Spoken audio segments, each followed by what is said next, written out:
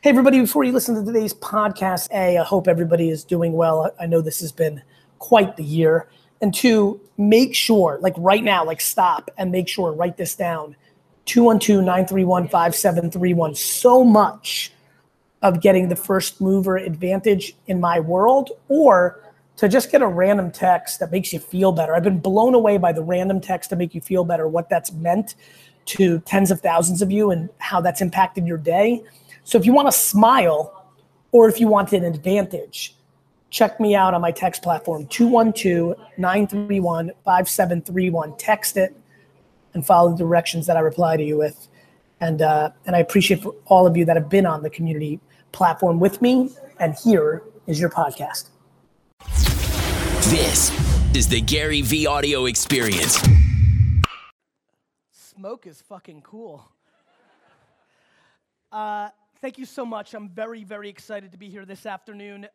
Honestly, to be very blunt, I'm looking forward to getting into this part very quickly because this is the first time I'm speaking in Bucharest, and I don't want to miss the opportunity to answer your one-on-one questions. We obviously live in a 2017, 2018 world where a lot of this content is stuff that you can find online, but our opportunity to engage with each other and allow me to answer the questions one-on-one is a rarity, so I want to take advantage of that.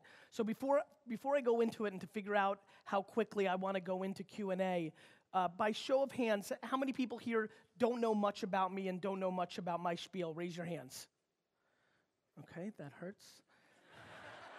Fair enough, but that's what I thought. Okay, I'll give you the backdrop. I apologize for some of my fans here that have heard this first 10 minutes, but I want to frame up the context for the majority of you, and then we'll go into the State of the Union, and then I'd love to go into Q&A. I was born, it's fun, as an American, I was born much closer to here than where I live now. I was born in Belarus, in Babrusk, not too far away.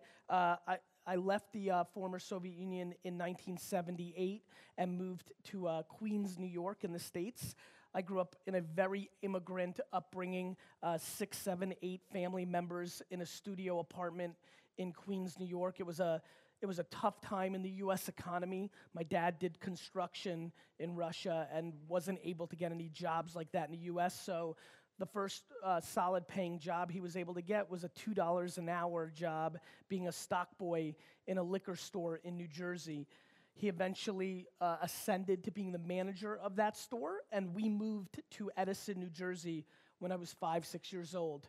I am as purebred of an entrepreneur as you will find.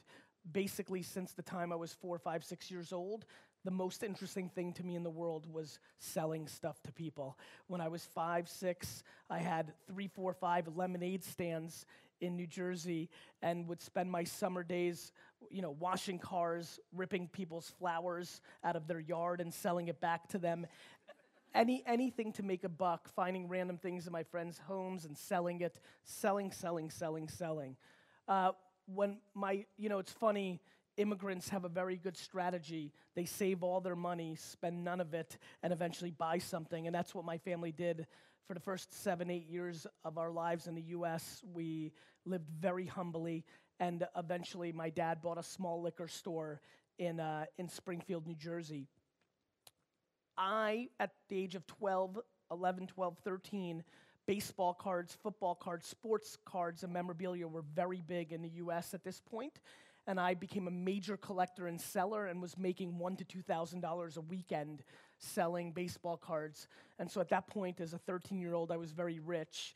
That was a lot of money for a kid that way. And then my dad kind of ruined my life when I turned 14, being the oldest son, in an immigrant family, merchant family, first generation. He dragged me into the liquor store, and every weekend and every summer vacation I had from the time that I was in 8th grade, 14 years old, I spent in the liquor store bagging ice, stocking shelves. I was a classic merchant's son. I hated it. I didn't want to sell beer and liquor, but somewhere around the 2nd or 3rd year of me being involved in my family business, I realized that people collected wine. And that was the first time that I'd become interested in my dad's business. Whether it was sports memorabilia or wine, collecting and selling, that felt natural to me. I became fascinated, and I went headfirst into that business and decided that I was going to join the family business because A, I was a terrible student and wasn't going to go that route, and B, I really wanted to, it's funny, if there's ever been a feeling in my life that I'm more obsessed to, it's that I hate owing anybody anything. I hate asking. It's a very Eastern European thing, I think. I hate asking. I hate owing anybody a favor. So extreme that I felt that I even had to pay back my parents for the life they were giving me, and I felt very compelled and very pulled towards going into the family business and helping it.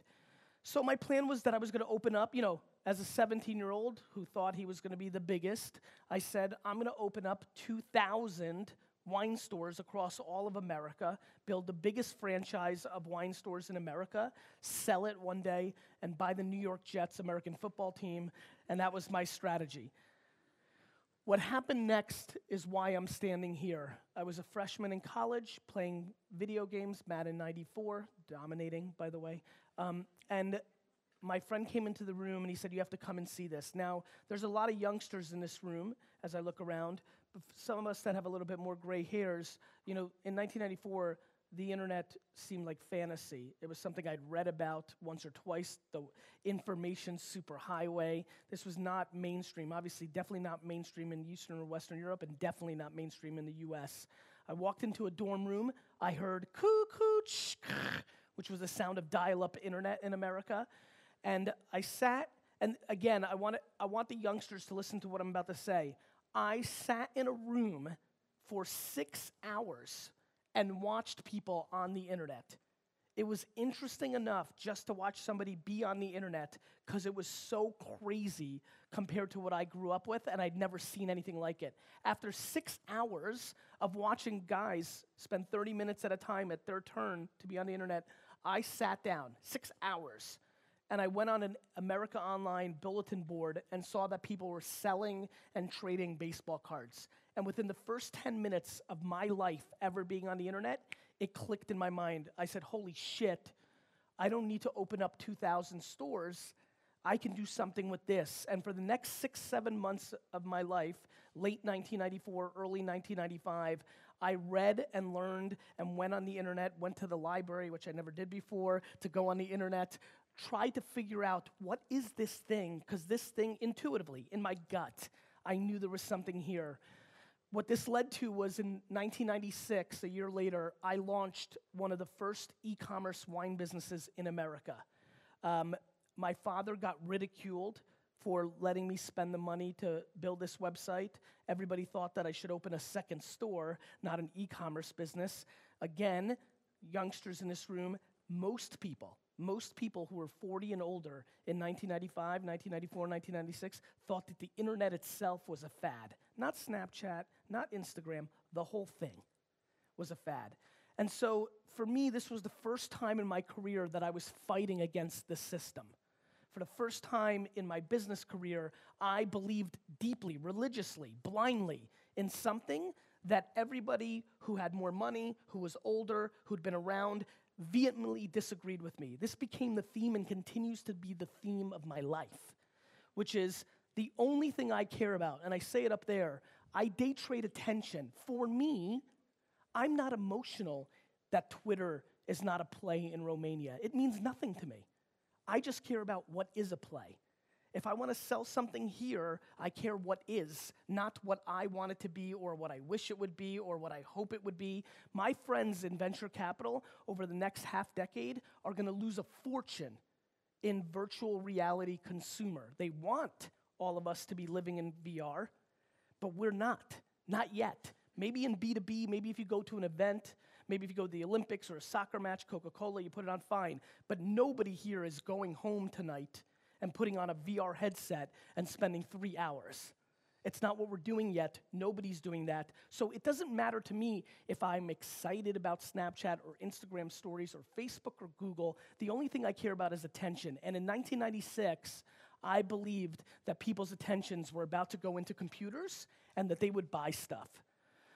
I took over my dad's business in 1998, and in a 5-year window, from 1998 to 2003, on a business that had very little profit, my first year, the entire marketing budget was $15,000 to $20,000 for the year. And from 1998 to 2003, I built that business from a $4 to a $60 million business, all on the back of everything that I want to talk about today. Back then, it was email marketing. How many people here have done email marketing in their career? Raise your hands. Raise it high. You're going to love this.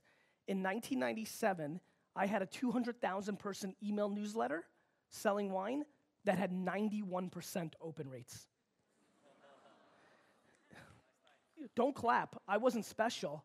It was that nobody else was email marketing in 1996. How many people here had email in 1996? Anybody? Raise your hands. Raise it high. Okay, so for the 50 of you, you remember what I remember. In 1996, you read every fucking email and every word. Because, my friends, more than I know that the sun will come up tomorrow, I know that marketers ruin every platform. And in 1996, email had not been ruined yet, and that's why I had 91% open rates, and I built my business on the back of email marketing, while my competitors were sending catalogs in the mail, spending $7 to make a catalog and putting a stamp on it. I had already sold the wine to those people 2 weeks, 4 weeks, 6 weeks earlier for zero cost. And then a little thing came along called Google, and that was good for me because they had an ad product called Google AdWords. And the day that Google AdWords came out, how many people here have worked on Google AdWords in their career? Figured. The day that Google AdWords came out, I bought every wine term you can imagine. Wine, Cabernet, Napa Valley, Bordeaux. And it cost me back then, for the first 7 months, the minimum was 5 cents a click, not 10 cents a click. So for the first 7 months that the Google AdWords platform was out, I owned the majority of the 200 most searched wine terms for 5 cents a click before anybody bid me up. And so this became the pattern. Email marketing, first actually having a website, then email marketing, then Google AdWords. And I was rolling and I was rolling and I was rolling, and for all intents and purposes, I had made it, right? We had a family liquor business. Now we're a $60 million company. I had to buy my car at a garage sale. My brother AJ got a brand new Lexus. We made it, right? And then YouTube comes. And YouTube comes out, and I look at it in 2005, and I say, this is going to change the world. I thought YouTube was going to be huge. And so within the first 9 months of YouTube being a platform, I started a show called Wine Library TV, where in 2006, I used to sit in front of a camera with 4 bottles of wine, and for 20 minutes, I would drink them. This was the first time in my career that I was building an audience, and then they were buying wine for me on winelibrary.com, and it was the first time ever that I was selling product, not by running advertising, but by doing content, by being a media company, not by being an advertiser. And it hit me very seriously. But what hit me way more, my friends, was that only a couple months later, YouTube sold to Google for $1.6 billion. And to remind, how many people were in tech or media or advertising in 2006? Love it. So you guys remember, that number seemed like $1 trillion. We didn't have $2 billion X. That would be literally like if you woke up tomorrow and saw that Musical.ly sold for $1.5 trillion. It was massive. It seemed like so much money. And I remember waking up that morning and realizing, you know what? Website, email, Google AdWords, now YouTube. I have this talent, and it's the only talent that I have. Listen, I get to be the hottest speaker, I get all that smoke. You're all here. I get it. It's very funny to me, and it's something I want to talk to you about. It's about self-awareness. What I really want to talk to some of the entrepreneurs in here is you need to figure out who you are. It blows my mind that I am average and extremely below average in so many things. Most things, almost everything. But there's one little thing I'm super good at, which is I'm unemotional around human behavior. I don't judge what you're going to do. I don't care where the world's going. I just watch what you do, and I move very quickly. And in that intuition And in that non-romantic point of view, in that unemotional, it is what it is, and human beings evolve, in that I have found my career, and I realized I had a talent. And I said to myself, okay, enough. Website, email, Google AdWords, YouTube. Yes, I've built a good wine company, but the next time I feel that feeling, and that's what it was, all 4 of those things, just a feeling, just goosebumps, just a feeling. I said, the next time I feel that, I'm going to invest and become an angel investor because the money is far greater than if I sell some more Bordeaux. And in 2007 and 2008, the first 3 companies I felt that for and invested in were called Facebook, Twitter, and Tumblr. Yeah, that you can clap for. So as you can imagine, that changed my career. I made a lot of money on paper. I did really well. And then a very interesting thing happened. I took another step back and I said, who am I? As I got to know Mark Zuckerberg and Ev Williams and then met all the fancy VCs, Chris Sacca and Kushner and all these people, I realized I didn't look like any of them. I was definitely not going to invent the next Facebook or Tumblr. I didn't see that.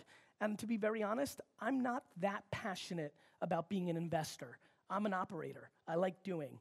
I've done very well. I continue to invest. I went on to invest in Pinterest and Snapchat and Uber. I've done very, very well. I do have that skill, but I don't love it. What I love is building businesses. What I'm proud of is that I know a lot of you follow me on Instagram and things of that nature where it's motivational, like get up and do it, and fuck this and fuck that, and da-da-da-da. I love that, but what's much more interesting to me is the fact that I've gone out and done it, right? I went out and built a $60 million e-commerce retail business. In the last 6 years, I've built one of the fastest growing digital advertising agencies in the world. I've built that literally from 0 to $130 million in revenue in 6 years. I've done it. I've executed. And so for me, the operations is what I wanted to do. And so what I'm in the middle of is I've built VaynerMedia, this big agency, but my dream and why I built it is over the next decade, I'm going to go out and buy Apple, Cracker Jacks. I'm going to go out and buy Keds sneaker. I'm going to go out and buy San Pellegrino sparkling water. I'm going to go out and buy brands, and then I'm going to run them through my machine, and I'm going to market like it's 2020, not like it's 2003 or 2005. What has been fascinating for me in the last 5 to 7 years being on Madison Avenue at Cannes, advertising festival, being in the agency landscape, not in the entrepreneur landscape, is how much money is being wasted, how much money is being poured into television and programmatic banner and pre-roll digital assets. An ungodly amount of money is being thrown directly in the trash. We are living through the greatest human shift in communication since the radio to the television. This is the single biggest shift in the way that we interact since the late 40s and early 50s in the US and a little bit later in other parts of the world. My friends, this is it. If you do not storytell, communicate, market on this device and on the 8 or 9 platforms that dominate this advice, you are barely existing. And that is happening on an everyday basis. It's not that people don't see outdoor billboards or print ads or television ads. I'm fine with that. Everything potentially works. I'm just worried about what's underpriced and what's overpriced. To me, the punchline isn't what's working and not working. It's what's appropriately priced and underpriced. That is why I use the word day trade, because for me, if Snapchat is rolling in the US and European markets for under 35, and it's a good deal, and the next day, Instagram decides to copy all of its features and it slows down, then that's fine by me. If I wake up tomorrow and find out that Facebook and Twitter and Instagram and Snapchat and Tumblr and YouTube and Google are gone, no emotion for me. As a matter of fact, that would be better, because that would mean that everybody has to scramble to figure out where everybody's attention is, and I just have no romance or no financial tie-in to what I want it to be. I just need to figure out where it's going to be. And so I implore, actually, let me break this down. How many people here are entrepreneurs and have their own company? Raise your hand. Okay. How many people here work at an agency? Very nice. How many people at a corporation or a company? Love it. So now that I've got that sense, let's talk a little bit about the third one, because there was a lot of hands. One of the things that I'm very fascinated by is that I have a very interesting feeling in my stomach, what just happened. One more time, third one, work in a company, raise your hands. So this one's very interesting to me as I look around and get the feeling, because I believe that if you were here at this conference and you work at a company, you're in an interesting spot. And let me tell you what that interesting spot is, and I see this every day around the world, every part of the world that I go to. I believe in my heart that you know what's happening. I believe that you know what's happening. I believe that if your children's health was on the line, that you would spend the marketing dollars in a very different way. I feel that you're in a machine that forces you to justify your spending against reports or history or your boss's boss point of view that's driving what you say in every meeting, but what you think in your head is completely different. And to me, this is the most fascinating thing, because let me tell you why. I am a human being. So what's happened over the last 5 years is the brand managers and the CMOs and the people that I interact with have become my friends. I like them. You know, obviously I want to do business with them. Some move on, some you work with, but you become friends. It's human. And what's become very, very upsetting to me is some of them are very smart. They understand what to do, but they're just saying what they're supposed to say so they get a promotion or so they don't get fired.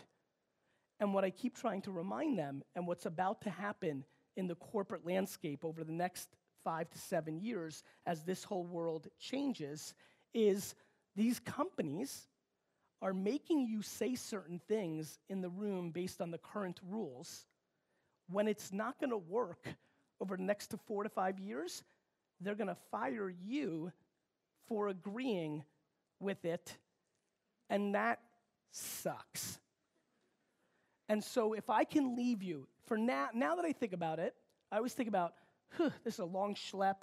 You know, obviously I'm very thankful for getting paid, but, you know, I've got a lot of business to be running, and so obviously I'm here mainly because, to be very honest, I'm here for a couple of reasons. One, I love the swagger of the organizers and how they came at me. Two,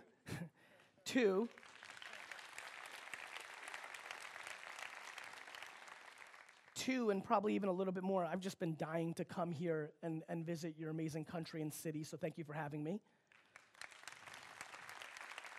And that's why I want to do Q&A. And then when I fly home tomorrow morning first thing, I'll really know why I came. It's going to be one question, one answer, one feeling, but the one that's leading right now is if I can get one person in this room that is now, I realize, predominantly people that are employees, yet, again, if you're here, understand what's actually happening.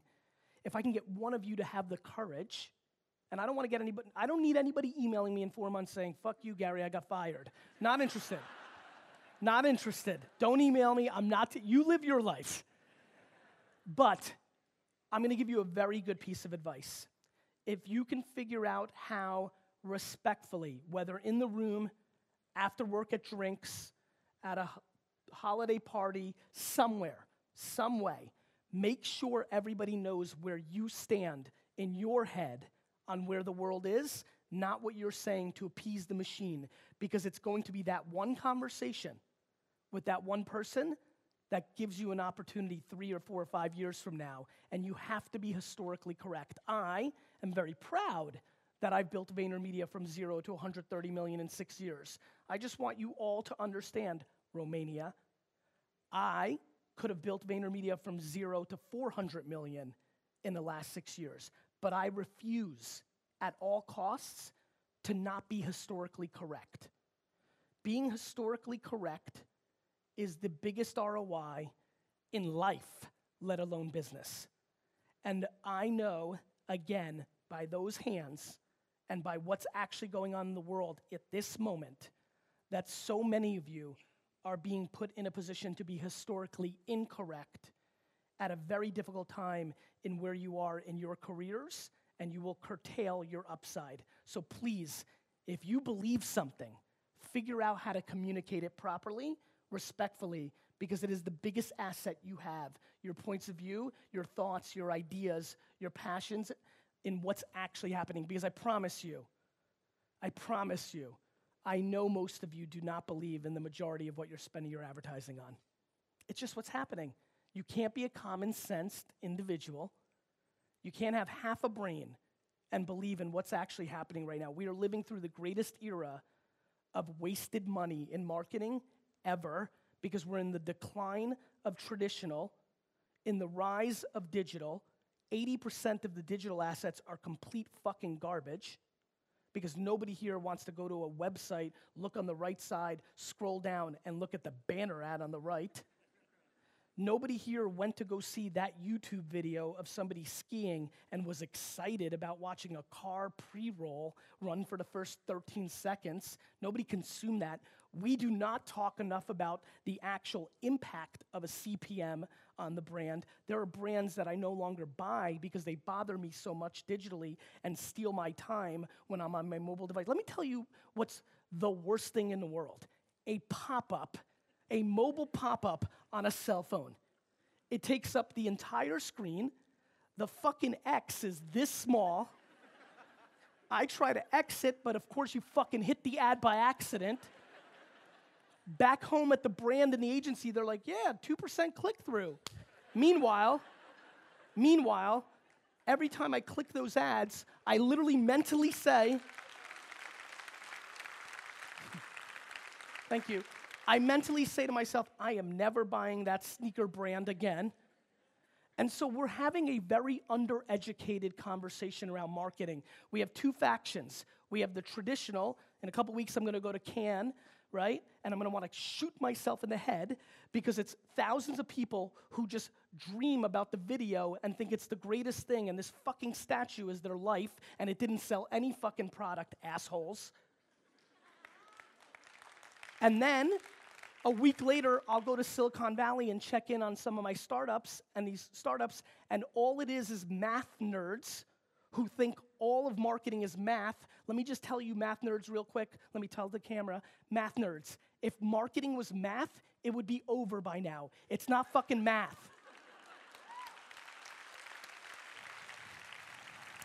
So, what we need to do in marketing is we need to take the best of both worlds. We need the art assholes in Cannes and the math assholes in Silicon Valley to have sex and have a child.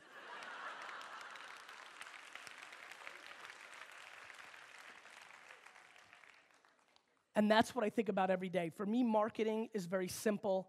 It comes down to, what am I trying to accomplish? Am I trying to sell this sneaker? Am I trying to raise money for a cause? Am I trying to get somebody elected? What am I trying to do? What is my goal? And to me, when that becomes a thing, that becomes the KPI, not the weekly reporting that is math. Guys, Google is the toll booth of the internet. It gets all the extra credit that it does not deserve because of consumers' behavior. You may see a billboard outside that makes you go to Google because that's your search behavior to get to the website, and it gets the credit. Last touch attribution for all the people that are in this is such a horseshit metric. Yet we trade on it. CPM cost being the reason you do something is insane. When the hell was the cost of something the direct attribution to its value? Never. And so we are in a very interesting time. Meanwhile, $80 billion in the US is poured into television ads. When I looked at the data coming to Romania, the amount of dollars still spent traditionally is very high. There's nobody on earth who's watching television commercials. Guys, they don't exist. Even your fucking 90-year-old grandma, when the commercial comes on, she grabs her cell phone and texts you, honey, I miss you. It's true. The attention is what matters. Can you honestly tell me that the people that you're trying to reach in this great country or the surrounding countries to sell your product, do you actually think they're paying attention to a commercial? Do you think billboards globally, outdoor media's cost in the last 4 years is up 12% globally, up. Meanwhile, every passenger in every car in the world no longer looks outside. There's not a single passenger in any vehicle that looks outside. Every person here if they're a passenger or take public transportation on the way home today, will not give a view to an outdoor piece of content that they would have 20 years ago, because they would have looked out, they would have been like, oh, Gary was amazing. Oh, look, a brand. Now they're here 24/7. And to be very honest, I don't know if you've noticed, even the drivers are paying attention to this. It's never been scarier to drive. And so I just am fascinated, and I'm so grateful. And I remind people here who've been in the game a little bit, or for people that are quite young and just starting out, we are very lucky. This is a very specific time. Again, globally, the 1950s to 2015, 65 years globally. Every market's different. Obviously, I'm very familiar with the Soviet regimes and different things, but globally, for 65 years, print, radio, television, direct mail, outdoor, like very consistent. You didn't have to be a rocket scientist. Very easy to go to school and figure it out. Storytelling had been figured out. Go look, you know what's very fun? Go to YouTube and type in the first television commercials. The first 100 television commercials were actually radio ads, because we just came from radio. The first 100 television ads was a picture like that and a man standing behind it and reading a radio ad. We as marketers, as business people, hadn't figured out how to use the medium yet. That's what's happening on Facebook right now. Facebook is the greatest marketing tool that the world has ever seen. Right now, when I looked at the cost of advertising here, because I knew I was coming, the Facebook awareness, the Facebook ad product in this country is so grossly underpriced compared to the alternatives, it is staggering. I opened an office in London because of Europe's collective massive underpricing of the Facebook marketplace. You know what's really good, kids, when you get a little older and start losing a little hair? You see patterns. This is what happened in Google. When I looked at Google in 2004, when I came to be on a wine buying trip, I went to go run some ads while I was in Bordeaux for Wine Library, but I didn't realize, because it was late, 2 o'clock in the morning, I was in the French ad product, and when I went to go place ads, they were so inexpensive, I got excited. I didn't realize that I'd stumbled into, wait a minute, they are so much more underpriced here, because what's amazing about Facebook and Google that is not amazing about television, print, and CPM costs on digital media products is it's a real marketplace. Everything else has a bottom cost, which means it can be inflated for its value. The market is the market. So in Facebook and in Google, it's just the market. Whatever somebody's willing to pay becomes the next ceiling of price. Right now, the far majority of people in this room and in this country are grossly underestimating the value of Facebook ad. The truth is, a lot of people in this room have opinions on Facebook ads, but they've never run a Facebook ad campaign. There's a lot of talking and not a lot of doing. Or you did it once and you made your decision without any variations or really understanding what's happening. So Facebook ads are massively underpriced to reach the end consumer here, massively, by the way. But what's more important is, what are you going to say once you get in front of them? What's the picture? What's the video? And that is where the new art form is being defined. The new battle for the people that go to France for awards will be played in the 1, 2, 3, 4, 5, 6 minute videos on Facebook. No longer confined to the 30 seconds or 15 seconds of a TV ad, long-form video on Facebook. Many people here, when they think about social media marketing or Facebook videos, they think it should be short. All the action is in long. If you actually have somebody stay for 2 minutes and 18 seconds, you can sell them. You can't get as many people to stay, but I'd much rather have 70,000 people watch 2 minutes and 18 seconds than have 7 million people watch 4 seconds, right? And so I am very excited for all the creatives here, the people that want to storytell, because the next 3 to 5 years, this group of individuals, we, us, who are in the game today, are going to define what a Facebook commercial is. And I promise you, it will not feel like a television commercial. It will not feel like a branded video. It will feel like a sitcom or a documentary or a music video. It will be something that people want to watch, because unlike television, Facebook gives us feedback, and we can see if people like it or not. And we will adjust to that, and that will be the battle frontier. The two frontiers for the winners in this room are going to be Facebook long-form video and influencer marketing on Instagram and other platforms. I promise you, when I come back here in 3 years and we do an update, that the 6 of you that actually went on the offense on Facebook advertising and creative and on influencer marketing will win. That is where the dollars will shift over the next 5 years. There'll be plenty of money. You're going to say, but in this country, but my clients, I get it. Fuck you. It's going to happen. It's not going to happen tomorrow. The most progressive brands in America are still holding on to their dear television or banner ads, not because they believe in it, but because the media holding companies are selling it, and the media holding companies are selling it because that's where their profit margin is in. But this is what always happens. This is not my opinion. This is just data. Last year, 97% of the Fortune 500 CPG brands in the world declined in market share because they are not marketing to the reality of 2017. And so the stakes are high, and this plays through for entrepreneurship as well. If you're a startup, your opportunity has never been greater. Your competitors have a lot more money than you. They're much further along than you. Let me remind you, all you startups, why guys like me and you and gals like you are gonna win. Because big companies get really fucking stupid and even slower. And your advantage is speed and actually dealing in reality. And so the framework of our attention, these eyes and these ears, wait till you see what happens with the emergence of podcasts in this country over the next 3 to 4 years. Right now, a blip on the screen, but the number one reason Uber became a monster company is because it sells time.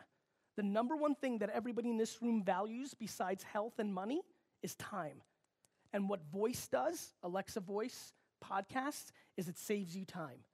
Sound is a time saver in many situations.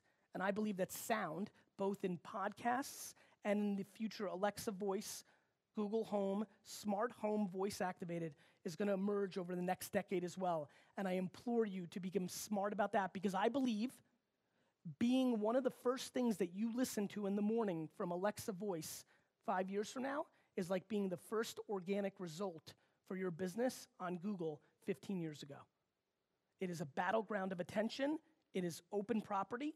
It's whoever's smart enough and hungry enough to go learn it, build an Alexa skill, market it, and emerge as a leader in that attention. My friends, attention arbitrage. Where is the actual attention? What's the bullshit metrics that make people waste money? What's the politics, the bosses, the infrastructure that makes people waste big dollars? And where's your opportunity to strike? If you are able to understand that framework and religion, the upside of your career, happiness, and ability to communicate becomes maximized. And good news, in the 20 years that I've been marketing, there's been 2 eras.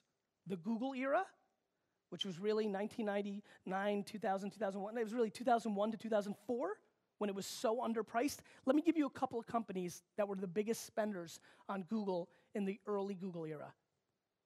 Amazon, eBay. These are the companies that won. How many people here are familiar with Wish, the shopping app? Raise your hands. Let me just see. There's a company called Wish.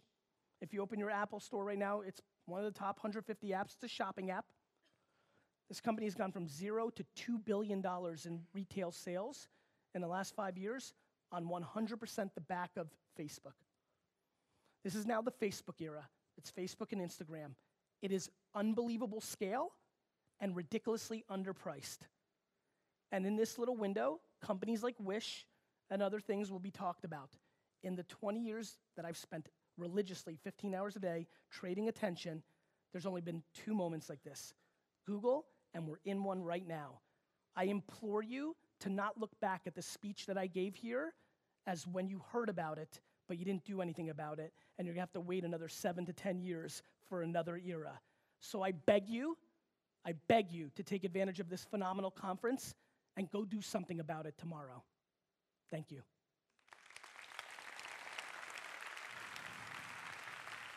Thank you. So I think this is probably on, right? Is this on? This is good? Yep. Hello? Yeah, nice. Anybody got a question? You guys ready? Let's do it. Gary, How are you? can you hear me? Yeah, you can. Amazingly. What's your name? Uroš. Uroš. I'm from Slovenia. Very nice. And I have a question. Actually, I totally agree with you. You are saying all the time that we need to deliver value, more value that we ask in return, let's say money in this case. Yeah. Right? Or attention, right? You're asking for 15 seconds of my time.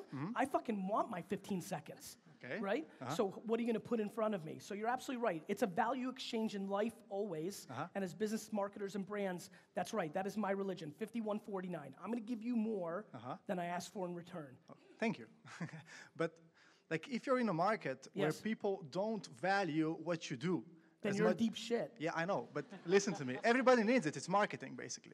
It's creating content. Everybody needs content, but people don't realize how much they need it. They, like, you know what I'm talking about. The thing is, You guys leaving? You gotta go? Thanks for coming. All right. Okay. I'm gonna give you a very good piece of advice. It's the number one reason, so don't forget, and this is probably where we have a kinship, I've been selling stuff nobody wants my whole life, right? The way I built the wine business, everybody in America was already big on Bordeaux, Italy, and California. I sold mainly Australia, New Zealand, Spain, Croatian wines. I was going all over the world. And so the number one thing, if you're telling me that people aren't putting enough value on the creative, the number one thing I can tell you is don't sell to the unsellable. Yeah, okay. What I would do if I were you is I would literally, in this whole room, are you interested in what I do? No, no, no, no, no, kinda. Okay, you have a talk? No, okay, no, no, no, no. To me, the key is there are people that value it. You just need to cast a very wide net when you're selling something that you perceive as not valued enough. And instead of being emotional and trying to convince him and spend 2 days, 3 weeks, a month convincing him, fuck him and go to the next person. All right. Cheers. And because... Yeah. But you understand? Yeah, I know, I know. I've watched it my whole life. Like, trying to sell to somebody who's already not sellable is where leaders or pioneers get killed. Yeah. I was actually trying to ask, like, how do you motivate then your team who doesn't think like that and they don't have time to listen to you, let's say. So how do you motivate them when you can't I make them have time to listen to me. All right. And number two, I instill it through my own confidence, and you try to figure out who's willing to come with you and who's not. A lot of people struggle. Yeah. You know, you noticed how I said a little bit like, fuck, your client won't do it? I have that major problem.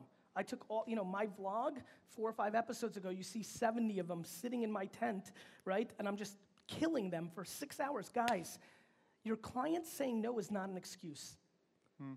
Like, that's just not an excuse. You know, like, you've got to convince them. We get paid to think, too, not just the output of our pictures and videos. And so it's hard, man. It's not fun to sell something that isn't sellable, but if you end up being correct in the long term, it's far more fruitful than succumbing to the current.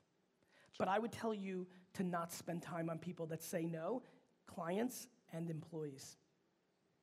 Thank you. You're welcome. And since I value your time, Yes. a bottle of wine from my father. Very nice. Thank you. It's a bottle of rosé wine from Slovenia, from a small village. Thank you very much. much. We don't sell it. We don't do anything with it. We just hide it from friends and family and drink it with somebody you love. Thank you, my friend. It's going to make whatever for you. Thank Cheers. you. Thank you. Who's got it? Oh. Can get dangerous. Thank you. Thanks. Hi, Gary. Hey, what's your name? My name is Eugene. I'm from Ukraine, Very nice. which is close to Belarus. It We sure even speak is. the same language. Yes, we do. Yeah, and 3 years ago, I read your book, Rush It, and I quit my job. Okay. And yeah, and I became entrepreneur. And this is the best thing which happens in my life. So thanks a lot. You're welcome. But I have a very specific question. Sure. I've seen you start to do fitness a lot. Yes. And few things you said that if you would spend your time, except for the work, you would do more for health and Yes. wellness. Of course. So the question is, if you would do, and maybe you're already doing, entering the fitness industry, which is huge in US and over the world, what you would do? What would be your steps? So I think the thing that I'd probably think a lot about is when I look at, so I'm not in the health and wellness or fitness industry personally. We work with a couple of them. I've looked at it. As a consumer, probably maybe you have Yeah. some insight. Oh, and by the way, I have some insight into it from a business lens that I'll give you a very good answer. I would very much triple down on AI. The amount of opportunity in fitness specifically around AI, because so much is information and so much of the overhead of deploying information is held in humans that is commoditized. If I was to bet right now on a big opportunity within fitness and just a big opportunity inside of information, AI is going to eat up so much opportunity. So I would think about a lot about message bots, voice, like how do you deploy the information in a way that's more consumable? Do you know Peloton, the bike company? No. I see some people shaking their head. It's a bike that has a big screen, and instead of going to the studios that have become so popular in doing biking, they created, in essence, the operating system, right? They can keep changing the content, and with a very simple, technology shift, they've built a billion-dollar business. I think message bots in the new environment, things of that nature, an app that's automated. I think I would really look at what's going on in AI and augmented the information at scale, because there's so much that's being traded on information in that space, and it's so inefficient in the technologies that are now at our fingertips. Okay, thank you. You got it. Why don't you pass it to somebody? Okay. I like the underhand. Okay, sorry. No problem. You got to look it up. What you did with D-Rock? Who is coming in New York? D-Rock. Yeah. Oh, where's D-Rock? D-Rock. Where is D-Rock? Where's D-Rock? I love him. Oh, there you are, D-Rock. Let's hear it up for D-Rock. Hello, D-Rock. Please take a video. Please take a video. So I would like to ask you, What's your name? Spiros, I'm from Greece. How are you? Oh, everything okay? Thank you. I love you. I love really you too. Okay. Thank you. Okay, so I would like to ask you, what are the top 3 skills that a young man like me, 23 years old, need to focus, really focus, not the bullshit, okay? No, the number one thing you need more than anything is patience. I know. It is. It's right? The number one threat, I know, you just don't want to deploy it. True. The end. I can give you 2 other bullshit ones, but I promise you, the things that work are very simple. Patience, for anybody, how many people under 30? Raise your hands. Fuck, listen. If I could give you guys, if I could tell you one thing, and I'm looking around and seeing the other people, and how many people over 45? What every one of, with all of them would tell you is if you understood how young we still feel, you feel the same. You feel this, I'm 41 and I feel exactly the same that I did at 22. Same fire, same energy, same hunger, same opportunity. I'm just wiser, more experienced. I've seen things. If I could tell you what it felt like to be 41, you would become dramatically more patient. If you became more patient, you would become more successful. Because when you're patient, you do things that are tried and true, and you don't take the shortcuts that lead to problems. The other thing I would say is self-awareness. I think the biggest thing that I wish on everybody is self-awareness, because if you know yourself, the biggest problem I have with the current world is everybody thinks they're an entrepreneur because it's cool. Everybody has decided that they're a founder.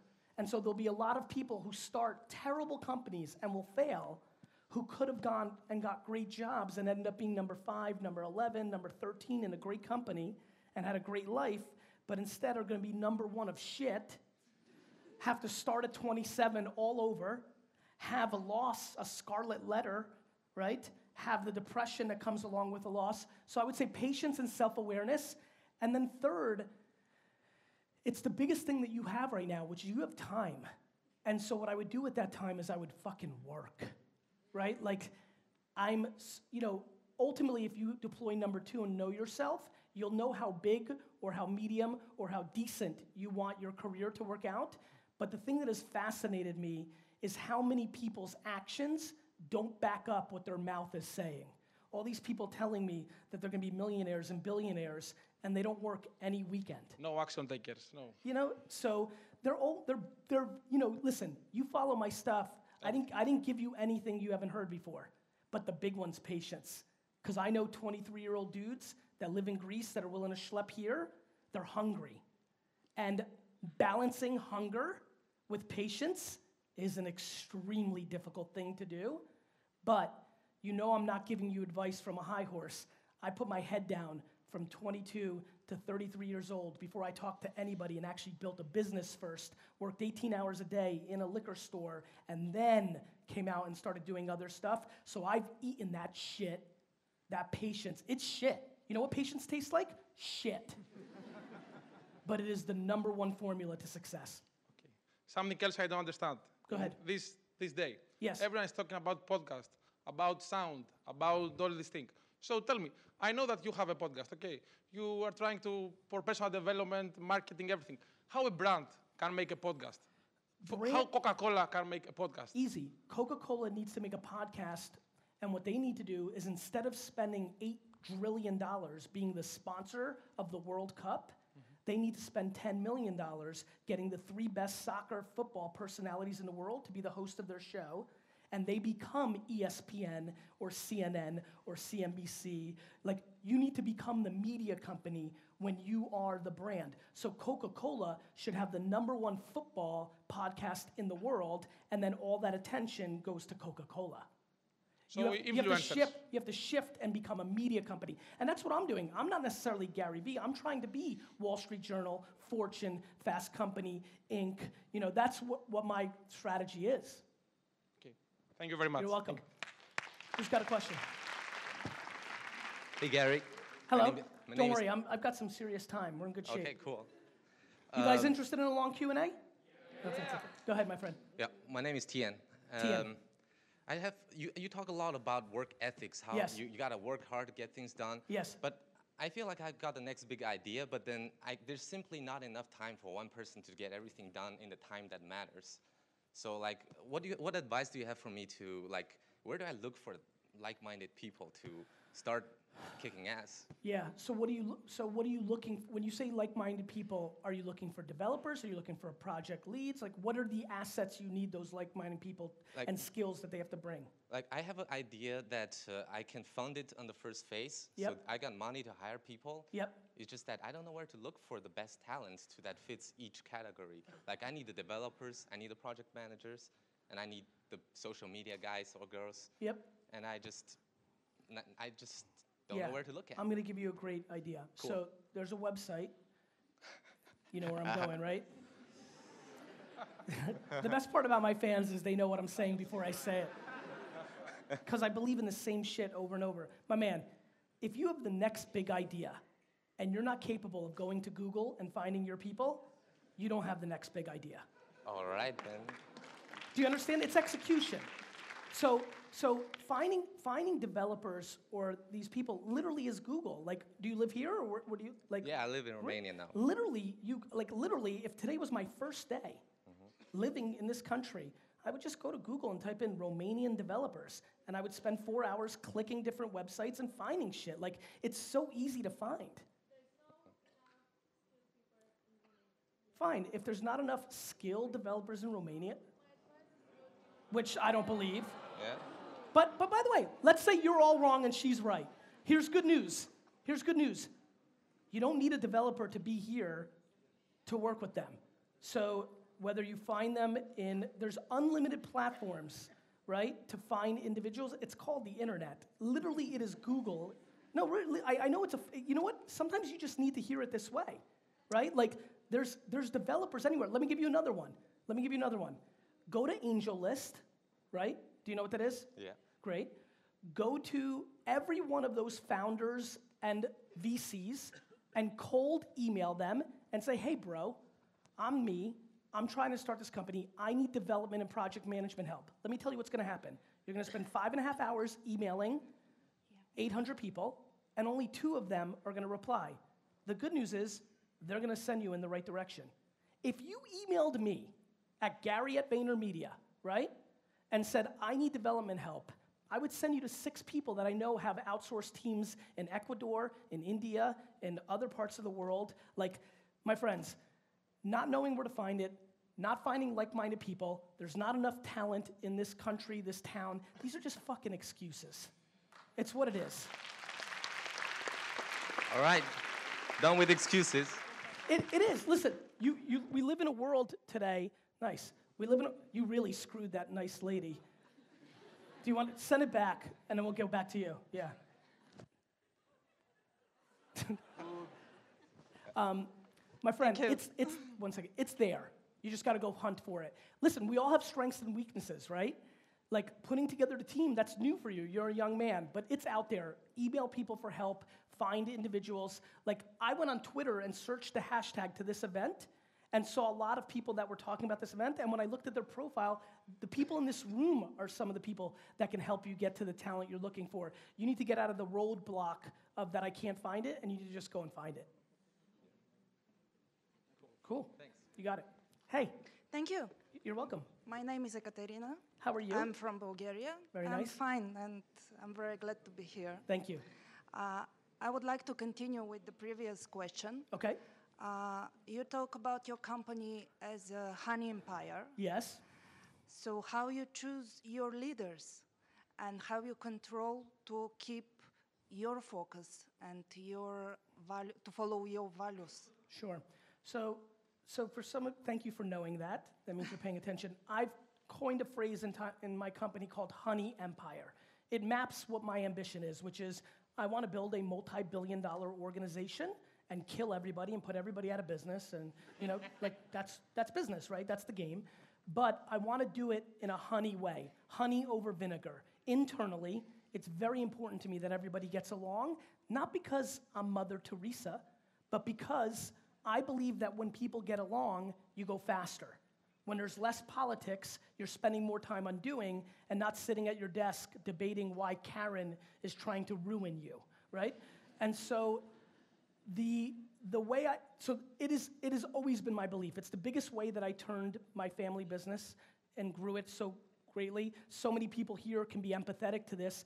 I walked into my dad's store and he was running it like Soviet Russia, right? He was running it where he didn't trust his employees. He didn't like his employees. Like, again, like a lot of people may know here, in a communist environment, everything is black market, and you don't trust, and that's what it was. And then when I came in, it's not my natural demeanor. I flipped it, and I saw the benefits very quickly, and and in general, I just like positivity. I'm crippled by negativity. So for me, a couple things. When I pick leaders, I talk to them up front and say, listen, you could be the greatest chief creative officer of all time. Of all time. You could make the 50 greatest ads of all time. But if you're an asshole, you're going to get fired, right? And I say this, and listen, some people are leaving big jobs, and I emotionally say, listen to me, you could get fired in 4 months, and it's going to look awkward on your resume, and you're going to have to always explain it. Please believe me when I tell you, because I know you've gone to other places, and they tell you it matters, but what really matters is the money, right? And for me, because I'm the best at making the money, I don't need you, right? So you need to be that. And so what I do is I do that with everybody, and then I don't go through some big test or some process. I go on intuition, and then if they deliver, mazel tov, and if they don't, I fire them. And so the way I'm able to keep it is my actions have to back up my words. So over the last 6 years, I fired somebody recently who was a very senior hire who barely worked for us. Like, he was there for 40 seconds. But it didn't work, and then I'm empathetic, and I gave him a 6-month severance because I felt like it really disrupted his life. So it's not about the dollars, but you can't fuck with my culture. So it's about setting the bar, but the answer to your question is very simple. You have to back up your words. If I talked a nice game and Honey Empire and da-da-da, but back home it was poison, I'd be finished. So I just really, really try. Now, at the same token, you have to audit and really make sure you're not just jumping to one person saying they're bad because they might be undermined. It's a lot of work to figure out, you're right, and sometimes you have to make a judgment call. But I spend more time on HR than anything else I do. More than sales, more than being Gary Vee, more than selling, more than anything, more than the product services. The majority of my time is spent on HR. I landed here, I took a 2-hour nap right now, I woke up. For the 30 minutes before I got here, it was all HR. This person this person's feelings that, this person's mother passed away, which is devastating. Like, what are we gonna do? Like, all HR. HR. The world is human. The people are the game. So actions backing up the words. Because there's a lot of people who are good people and fucking awesome at what they do. Thank you. My name is Emmanuel. We'll get you next. Hey, Emmanuel. My company builds sports facilities, sports fields around the country. Very We've done a cool. few projects outside. It's not the most digital and sexy field. Most of our customers are seasoned entrepreneurs, big corporations, and quite a few mayors, which are over 45 Yes. on average. So we do Google pretty good. Yes. We do Facebook and content and ads. We do offline marketing, online marketing. We're better than all our competitors, but we are not using half of the platforms you have behind you on the screen. So Well, you definitely don't have to use Snapchat because it's not happening here yet. That's at that age group and decision maker. yeah, we were thinking of Instagram, but kids are using Instagram here. And if we're doing a lot of effort to promote on Instagram, we would be promoting to kids who would never buy. I understand. What is your recommendation? What should we do to take advantage of, to do more? Right. So if I was looking at your business, from what I've heard so far, a couple things stand out. One, this is just general advice for everybody. Make sure you don't position anything too deeply into kids, because in 12 or 24 months, it becomes older, and you want to have a foot in that door. So I would tell you Instagram is at this point worth your while, because I looked at Instagram's data here, and it's aging up very, very, very quickly. And I would predict in 24 months it's a main player. And so the same, if you like what's happening for you on Facebook, it's something to consider doing a little, just making sure you're there, just a presence. But here's what I would do. I would probably use Facebook very aggressively against the advertising capability of employees of organizations or against individuals that you know you're targeting. And what I would do if I were you, actually, is I would go into the events business. Let me explain what I mean by that. Based on what I'm hearing from you, I would probably use social media and digital advertising, and heck, above the line traditional advertising, as a gateway drug to private dinners and mini conferences. What I love about B2B businesses, especially when it's big decisions, big dollars, small groups of people, is I want to get them in. So for me, the wine tasting or conference that looked like this for all the mayors and entrepreneurs and business people once a quarter, once a year, using one of the things we've done for very big B2B plays that are more infrastructure plays like that is we've used Facebook to be an invitation to a very premium event, got them there, and after a little bit of rosé from Slovenia, it's more open to proposals. Alcohol is an incredible gateway drug to a big deal. So you mean use it just as a way to get in contact with them, to get in touch with them? And back to the great statement that was said here, if you're offering them an exclusive first 25 people that register, go to this wonderful place with this wonderful meal, with this wonderful event or speaker or performance, they just come in droves. And we've been able to very successfully, because of Facebook ads, underpriced, we've been able to get small private events. We're selling $5, $10, $15 million apartments on Facebook by targeting high net worth individuals, inviting them to high-end dinners, and then the company takes over and closes 2 or 3 of them. Does this happen only locally, like in their cities, or do you call them into a different city, like a few hundred kilometers away? So I would tell you that it depends on the creative of the evening, right? If you get the most famous fucking person on earth, people will go anywhere, right? Yeah. So I think you have to map what are you offering them, right? If you're pouring 1982 first growth Bordeaux, they may go a little further, I think you've got to figure out what the value prop is compared to the distance and make it worth their while to come. It's just a value exchange. 5149. If you create, but what's really great is you could go big.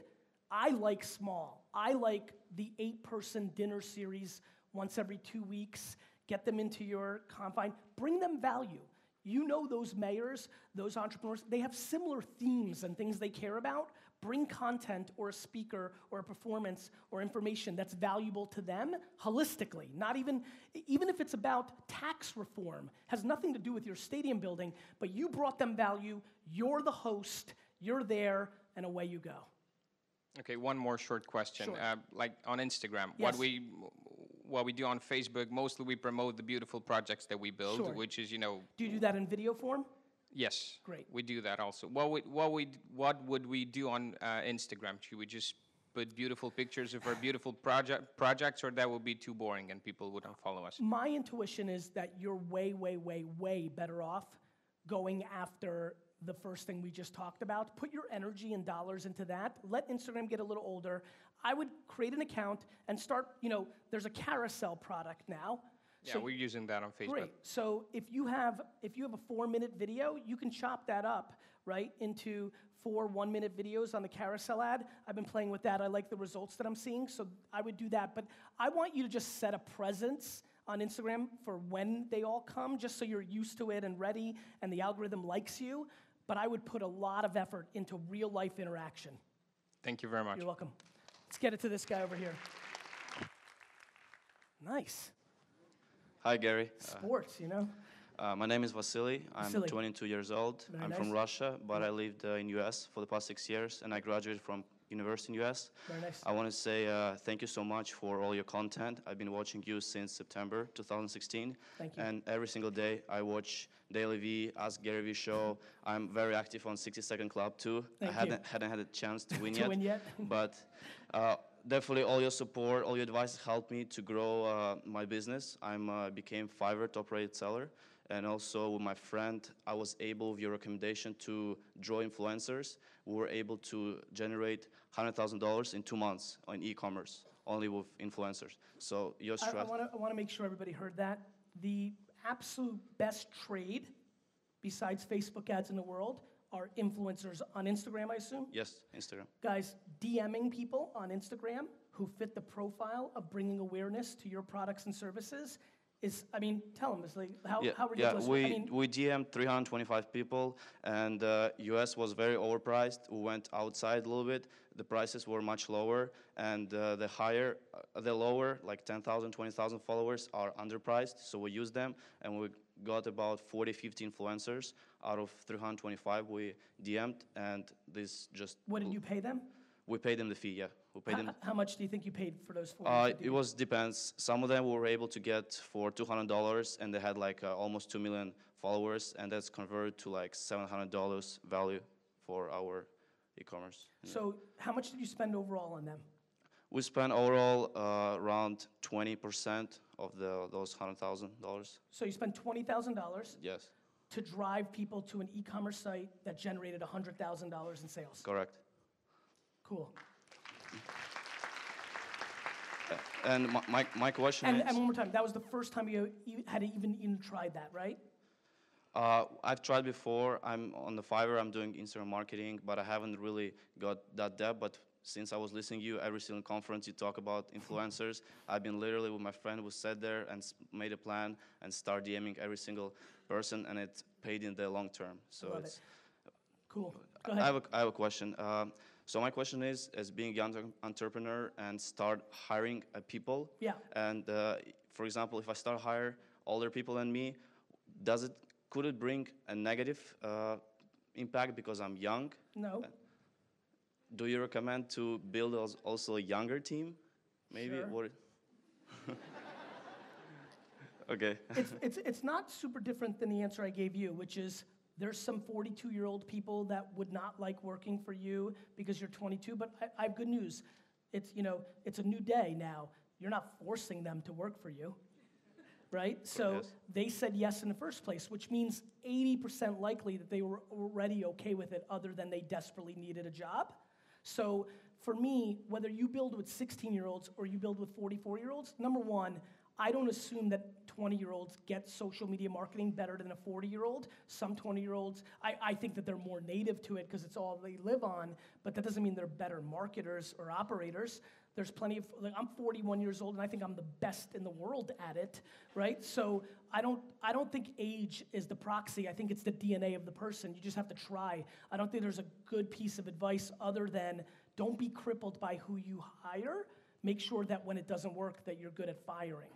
Everybody takes so much pride in how good they are at hiring. It's very hard. I have a lot of intuitive skills. It's what I trade on. My EQ is everything I've got. And I have hired so many assholes, and I have fucked up so many times. It's embarrassing. The key is not having pride when you made a mistake and being able to move on and doing the right thing by them so they can go on with their career, but also doing the right thing, which is your number one responsibility for your business. Yes, thank you so much. And also, for example, for now, do you think it's a good idea to travel to other events, hear speakers? For example, I'm planning to attend other events and potentially your events, like in Hong Kong, and you'll be speaking in Frankfurt. Do you recommend to invest my time and be able to? It depends on what kind of learner you are. So in my 20s and 30s, I went to this many conferences. But it doesn't mean that I'm right or wrong. It means that there was a reason that I didn't do well in school. I don't learn by listening. I only learn by doing. So I deployed self-awareness, and I decided not to read business books, not to go to conferences and lectures. I just did. So, but if you feel like you get value out of it, it's just value exchange. If you feel like you know what the best part of a conference is? This. The number one ROI of this conference for all of you is the people that have courage here and say hello to the other people here. The relationships are the ROI. Like-minded people in the game. Like, as fun as this is, and I'm sure some people have wanted to see me speak, and I'm trying to do my best here to really bring it, I promise you, saying hello to the person next to you, and like, if you want to do me one huge favor, as soon as I'm done here, say hello to 2 or 3 people. The business development opportunities are enormous. So I would go to Hong Kong and those places to biz dev, and if you learn this way, then of course, anything that helps you learn and get better is great. We all have different ways, but you don't just do it because somebody told you to read books or go to conferences or somebody told you to just do. You need to know yourself. Thank you so much, Gary. Can I shake your hand? Sure. Yes. Can you pass up? Here. Thanks, Gary. My pleasure, man. Good luck to you. Give me this. I'll take it. All right, who's in? Thank you. Hi, Gary. Hi. Hi, everyone. I'm a bit nervous. What's your name? My name's Stacey. Stacey. So I've travelled here from the UK because my friend Lenya was talking today. And How'd he do? She. I'm sorry. How'd she do? Fucking phenomenal. Awesome. We met actually online. Last year I spent £2,000. Last year I spent £2,000 on Facebook boosting. My videos were about 20 minutes long on Facebook Live before it was trendy, and I've reached multiple 6 figures by the end of the year. That's awesome. Thank you. My question to you is this. Obviously, a lot more people are doing videos, but I know I go on for quite a while in my videos, and lots of people watch me. I've recently featured in Forbes because I help people do it via Facebook Live. How do I get more people instantly? The conversion seems to be great, but I see your videos, I watch you all the time. Because of you, actually, I went onto video instead of like bothering with copy. My question to you is, how can I get even bigger beyond the boosting and the Facebook ads? I actually contacted your team. I do events. People come from New Zealand just to meet me, like you said, for 4 hours. What would be your tips from what I've just said? I think the 2 things that over-index are patience and quality. Okay. Right? Like, I think one thing that a lot of us forget is when we're asking people to watch us, we have to be bringing value. And so not everybody is going to build the biggest audiences in the world. So it's a balance between the quality of what you put out and patience. How long have you been doing it? For nearly over 2 years now. Right. So you've been in it. Yeah. It's what's built you a base. Yeah. But the truth is, do you know how many? My Instagram profile has gone from 400,000 to 1.8 million in the last 6 months, right? I've been putting out content on the internet for 10 years. And now, just now, it's starting to kind of happen at a bigger scale, right? And I'm really good at what I do. I think we forget how long of a game it is. I'm pumped that you said 2 years, because for a lot of people here who've been doing it for 3 months and have the same question, it's like, ooh, 2 years, right? But when I hear 2 years from you, I'm like, you're just starting, right? And so the best thing you could do is change up your content and try things that are different to see if you strike a chord in a different way. You know, I think, so one thing I had to get over was and this will be funny for a lot of you because a lot of you are newer fans, I am not in love with the motivational me because I'm scared about motivational content because so much motivational content in the world is fluff, right? It's just, it's not good. And so I'm much more proud of my tactical advice, right? The video I just made about DMing, I like Q&A because as you can see, I can answer stuff. I'm in it, right? The rah-rah stuff, but I had to get over the fact that in an Instagram world, those quotes and the motivational stuff, that would be the gateway to get you guys in. And then the podcast, or the reason I did Daily V is for you to see how much work it really is. And so you need to try a lot of different things to see what could actually be that boost. But the only thing that's going to work is your content and patience. Okay. Thank you very You're welcome. much. Hey Gary, How are you? I'm good. How are you? Sensational. My name is Horia. Horia. Hey D-Rock, can I get some branding, please? Yeah, oh, nice. Get it. Um, I love it. I'm Hey. watching your videos for a long, long time. You got it, my man. Not Happy to 4 put you in. years. Not 4 years. No worries. Go ahead. So my family has a boutique hotel in Transylvania. Interesting. I've been home for, I'm in charge of the marketing for 7 years. I've been home for 4 years working in the business. And I believe that I got enough expertise and I want to put my business online, my personal business online, talking about the things that we learn in the business. And I know you've done it. Yes. And I'm curious, what would be the first step that you would take to put it online, the expertise? I would create the home for the content. So you need to decide, there's 3 ways to communicate: the written word, audio, and video. You need to decide, even just by the way you said, hey, D-Rock, give me the branding, like if you can do video, which I think you could, you look solidly handsome to me, you've got Thanks. some charisma. Are you up for video? Yeah. I would do video. Sure. I would do a YouTube and a Facebook video strategy, and I would start putting out content. Instagram as well, 1-minute versions on Instagram, or if you want to use carousel, long form on Facebook and YouTube, just start talking, interviewing other experts from the hotel industry if you want to go that narrow, or other business experts from Romania or Transylvania if you want to go that narrow, if you want to go macro. But my man, go look at those first 5 or 6 episodes of Wine Library TV, or Ask Gary V, or Daily V. It gets better. You get better and better and better. And so don't be precious, just start. The first episode should be, let me tell you why I'm here. Here's my manifesto. Here's my thesis. I want to tell the world what I've learned in the trenches over the last almost decade in my industry, in this interesting place that has other places in the world similar to it, different than it, blah, blah, blah, blah, blah. You know, that's what I would do. Awesome. You got it. One more question for you. I know that everywhere you go in the world, you make meetups, and this is for everybody here. Will you do one in Bucharest?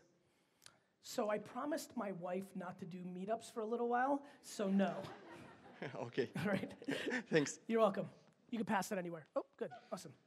Hi, Gary. Hey, man. I want to ask, how many of you are out there in the world right now? Just one. Okay, so then... But I'm kidding. How many people... How would you crack a $600 billion industry?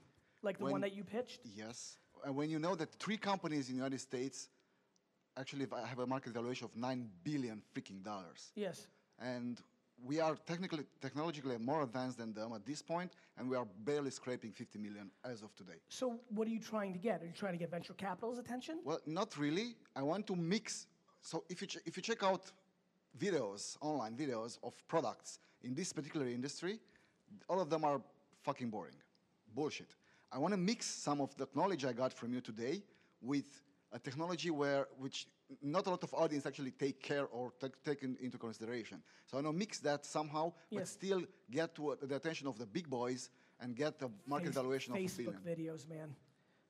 I'm telling you. So guys, how many people here run Facebook videos? Excuse me, Facebook advertising? Raise your hand. How many people here are spending, because I know some of you work for companies, and I know for entrepreneurs this will be harder, but just for context, how many people here are spending $25,000 a month on Facebook ads? Raise your hands. So we're spending $200-300 million on Facebook ads. So the advantage we have is the dollars spent are giving me a lot of looks.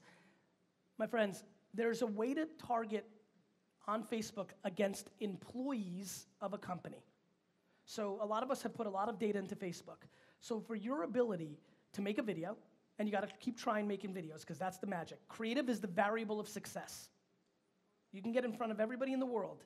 If what you say isn't, I got in front of you today. If this keynote sucked, I wouldn't have done anything that's valuable for me, right? Creative is the variable of success. So you got to make videos, but the fact that you can then take that video and for $1,000 hit the employees of IBM, of any venture capital firm in the world, of your competitors, of the people that invested in other 3D printing companies or pharma companies, Johnson & Johnson, 3M, GE. You can literally take the video and run them against employees of. Those employees then forward that video to the decision makers within the organization. It is an incredible opportunity. That's what I would do. Thank you very much. How would a company, a tech company, which are exactly that, geeks, would attract attention to one guy in the world, which is you? I mean, just email me. It's Gary at VaynerMedia. It's a crapshoot. I'll be the 51st email of that guy. I'll look for it. I will do. Awesome, Thank you. Pass it on behind you. Oh, very nice. Hi. Hi. Well, What's your my question, Alexa. Alexa. It may be stupid, but my question is not about what to do. It's about what not to do. Okay. Let me explain. Sure.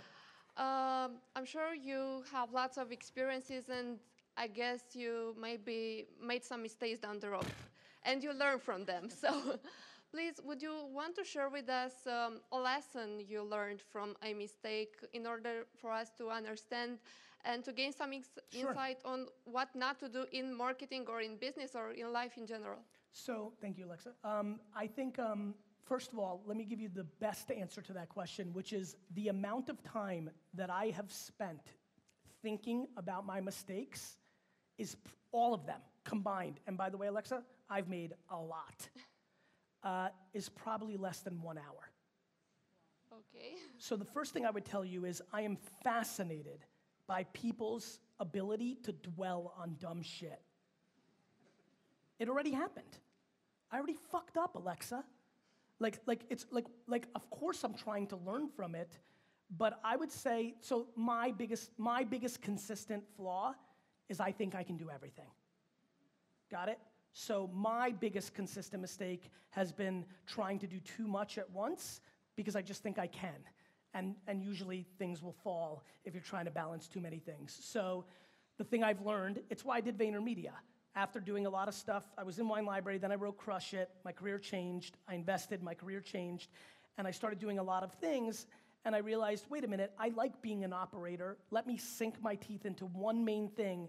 Let me have one main thing that is 80% of me, and then I can play with the other 20%, and that will never crush me because my 80 is gonna act like 110%, and that lets me play and be an entrepreneur, but I've got my thing. So for me, that's the biggest thing I learned, and it's something for everybody. You know, if you've got 4 businesses right now, you've got no businesses, right? But I think, I will tell you, Alexa, the better piece of advice I can give, because I think people talk a lot about learning from their mistakes, unlimited content. I want to talk more about disrespecting your mistakes. I think we overly respect our mistakes. I think we spend way too much time on them. I think we dwell on them. We worry what other people think about them. And I think mistakes are much more damage in the way we consume it in our own heads than the mistake in itself. And so for me, fuck my mistakes. That's great advice, thank you. You're welcome. Pass it on. Hi. I'm gonna mix, you'll pass it to me after, I'll mix it up and go deep. So you do a lot of things, Gary Vee and the business and everything. How do you balance Gary the husband and Gary Vee? So work-life balance is no question the one that takes the most mind time. It all comes down to communication, you know? I think one of the things that I spend a lot of time on is not being crippled by the modern politically correct way that you should be spending time with your family or spouse. So for me, as you guys may know, when you come from a hardcore Eastern European work ethic immigrant background, I didn't even see my father until I was 14 years old. And we have the best relationship and I love him and I know you can make it work if that's the case. Now, I don't assume that that's gonna work for my kids. I just know that that's worked for me. My wife, her dad was a very successful corporate America marketer and he traveled all the time. And she's also comfortable. She's an amazingly independent woman. So much so I'm curious if she still likes me. So she, for us, it's been very easy. It's called communication. We just talk a lot about how much I work and how much I travel. And for us, what's worked is weekends and vacations, right? I'm much more all in than I was 2-3 years ago on the weekend, and I'm taking 7 weeks vacation instead of 2 weeks vacation. And in that, for now, it's working, right? My kids are now 7 and 4. They're getting older. I can see where this is going to break soon, and that's okay by me. But at the same token, if I'm not happy, then the whole thing breaks. I'm not trying to live my life based on what you think I should be doing. Because I know politically correct parenting and husband and wife changes every 10, 15 years anyway. So I have no interest how to tell anybody in here how to parent or how to work their relationship. Some of my best friends, they have to be home. Like I've one female founder, and she's talking to me a lot about it because her husband wants her home so much more often. And I'm like, look, if you're not happy, it's going to break anyway, right? So it's all communication. So far, so good, But I'm not naive to know that, my great fear is that my wife or my child says to me, you have to be home a lot more. Because for me, that's suffocating. I know that, but I have to make decisions, and that's what manifests.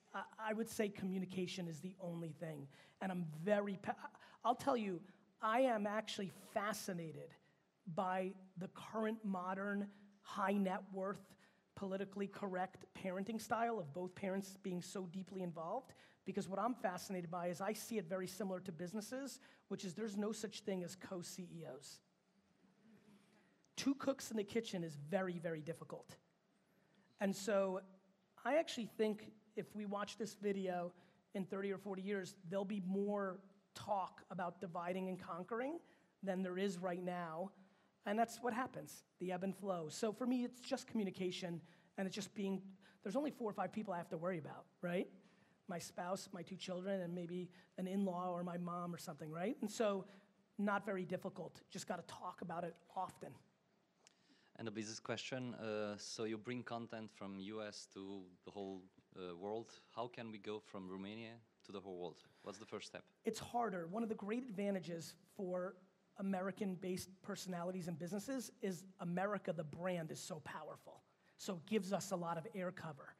I think it comes down to a very similar question before. What's amazing about the world is if you're the best at what you do, it doesn't matter if you're from the Amazon River, Transylvania, or right? It doesn't matter where you're from. So the first thing is the mentality of understanding that you shouldn't say, well, I can't do it because I'm from Romania. I hate that mentality. There's such an opportunity, especially when I know there's underpriced attention in all of Europe and other places. So to me, it's a binary switch of you can do it. That's the first one, because every country that isn't America, always feels like, yeah, but we here, but we here, but we, yeah, but. So I think if your technology is that much better, it can win. Spotify didn't happen in America, right? Like there's, China's doing plenty of stuff. There's incredible, I was doing there's real businesses being built in Romania. These are real businesses in a market size cap that is not so large. So to me, it's a mentality. The answer is by doing it. Yeah, give it to me because I want to send it back. I'm sorry. I just want to give some people some chance. Not, guys, pretty athletic too. I just didn't want to talk. I don't talk about it often. Hey. Hi, Gary. How are I you? love you too. Been watching you for 7 months so far. Thank you. What's your name? Andrada. Andrada. For everybody else that spoke here about Romania, I don't know if you guys know, but Romania has kind of 30% of the people in NASA. We invented insulin and the jet planes here in Coanda. So for everybody that doesn't think that we can accomplish things here, just shut the fuck up, because we have the power. And I'm only 23.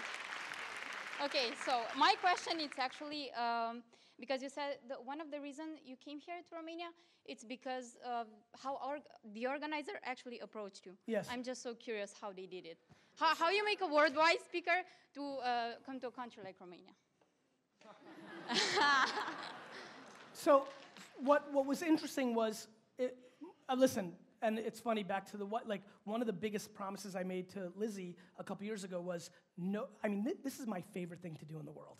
Like being here with you, like this is the best. Like I'm looking at the clock, I'm like, fuck, like I would do this for 11 hours, right? Like I love this, but one of the things I promised her was no more traveling unless I actually got the fee that we agreed on.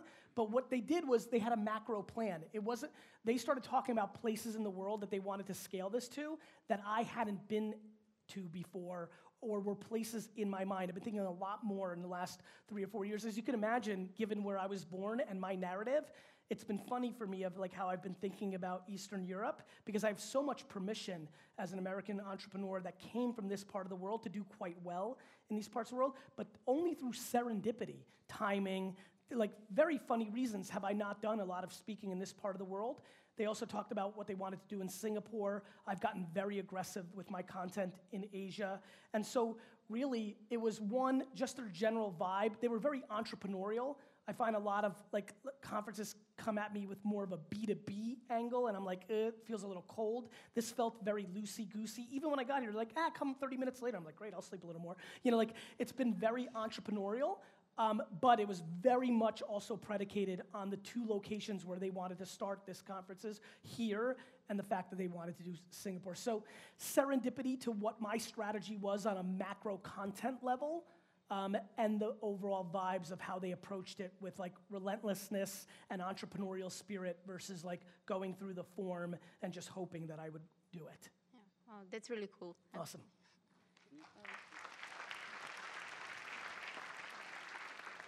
Hi, I'm Robert from Slovenia. Hey, Robert. I have a small gardening company, first working like on other gardens, then like building a brand. And I'm really curious about one question that is in my mind, like listening to you. That is, I'm really young and people don't get the knowledge from me. They don't believe you. Believe me, yes. Yes. So my question is, if I try being 16 and trying to sell wine. So my question is, if I put a live camera on my garden, I'm a practitioner, right? And I have an online business that is covering it now. Real quick. Yeah, so... Real quick, I want you to hear something. If you're actually a practitioner, right? Yeah. Of course, show everything you've got, because that will be the punchline. So a live streaming camera on our webpage? No, because nobody's going to go to your fucking webpage. Where right? then? On Facebook Live. All the time, like every day? Sure. And at first, 6 people are going to watch. Yeah. And then 7, 11. How many people were watching your at first? But at first, the first one. Right. All I heard were 2 numbers. She said my first one had 20 and one of my videos had 250,000, right? So, like, sure. Listen, and goes back to you, my friend. And you, my friend, if you've got it, not your age, not your gender, not where you're from is going to stop you. If you've got it. It may be harder. It's harder for a Romanian startup to go global than a US one. Yes. Is it harder for a female entrepreneur in a man's world to win? Absolutely. It drives me crazy. I invest in so many female entrepreneur-based businesses because it's impossibly stupid to think that women can't build the same kind of businesses as men, and they consistently are less expensive to invest in. So I do it not because I'm a good person, but because it's a better deal. Like I would never think. So like I really, really want to squeeze out and suffocate excuses. You're going to tell, everybody's got something. You're going to tell me you're young. Great. If you're good enough and you're an actual practitioner and you know what the fuck you're doing because you've been doing it your whole life, you will win. What you have to do for all of us is you have to get people to see it. Yeah. That's why day trading attention is important, because when you don't have the resources and you don't have the money or the name or the relationships, the only thing you've got is what I had when I was a kid. I was just much smarter than everybody, and I fully committed to it, and I was patient, and I worked my face off. The end. Smarter, patient, hard work, and was right, and just let it happen. That's why I talk about day trading attention. It's the one thing that we can all win on, and that's what you should do.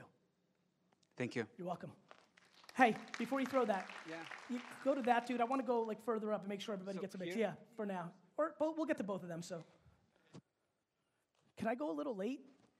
Can I go a little bit longer? What's that? Got it. Okay, cool. All right. Sorry, bro. Hi, Gary. Hey. First of all, my name is Matei. I want to thank you. I'm an influencer, and you just raised my fee by 20% today. Like, this was awesome. Thank you so much. You're welcome. My question is, how do you go about reinventing your material? Because I've been doing this for 3 years. Yes. And I started out on Vine. Yes. And that never happened here, just Yes. like Twitter. Understood. And then went on to Instagram, Facebook, YouTube. But like after 7 seconds videos, then you do sketches, then you do vlogs, and then I do stand-up sometimes too, to go offline. But where do you go from there? You know, sometimes it's okay for you not to go anywhere. I think it's important for you to go deep, not wide, if that's what the current state of the union is, right? For me, sometimes people will say, Gary, you talk about the same stuff or this and that. I'm like, yeah, it's what I believe in, and it's what I feel inspired to talk about right now. So much like I said over here, you may want to challenge yourself into new settings. You know how did you see that thing where I said documenting versus creating? Yeah.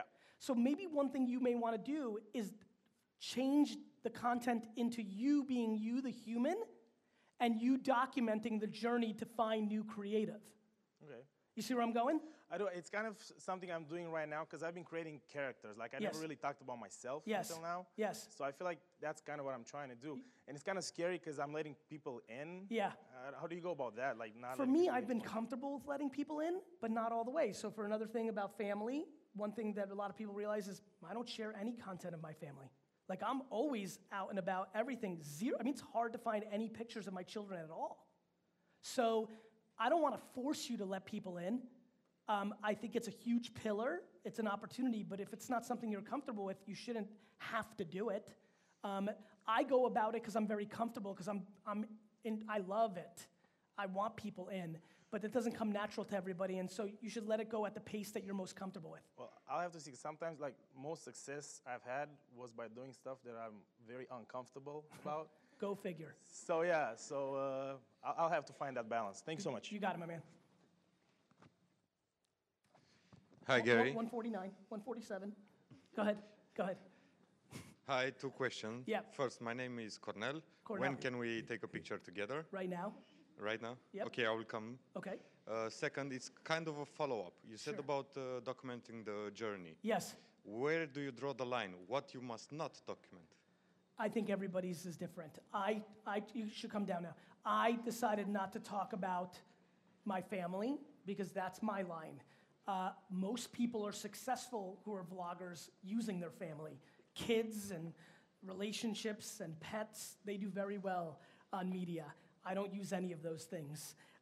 So, my man, I think it's different for everybody, right? Like, I don't go into everything about my family dynamics. You know, I keep a lot of stuff that's between me and AJ and me and my dad, you know, to myself. Nice to finally meet you too. So I think again, it's a very personal thing.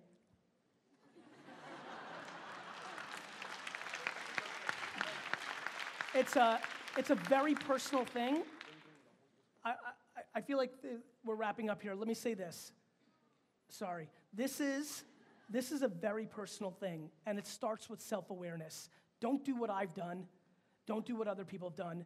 Start trying to figure yourself out. Put your toe into things. Try things. But please, if anything, please promise me one thing. Please understand we are in it right now. I can come back here in 3 years and be like, you fucked up. Facebook's now properly priced. It's $35 CPMs, not $6. Google is tired and mature. Facebook's now mature, and nothing has popped up. From 2011, 12, 13, there was nothing great.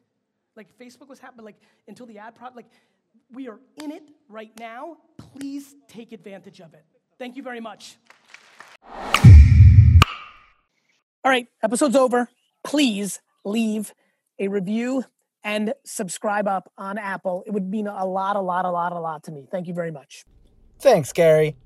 Today's highlighted review is Gary V is must-consume content by Invest in Your Kid. It doesn't matter the platform, topic, or subject matter. You will learn something from Gary V. Period. Extremely grateful for his wisdom, insight, compassion, and humility. He's willing to help anyone because it's the right thing to do. Thanks, Gary V, and can't wait to see you again in Orlando. Cheers. Thanks, Invest in Your Kid. Keep those reviews coming. We could highlight yours next.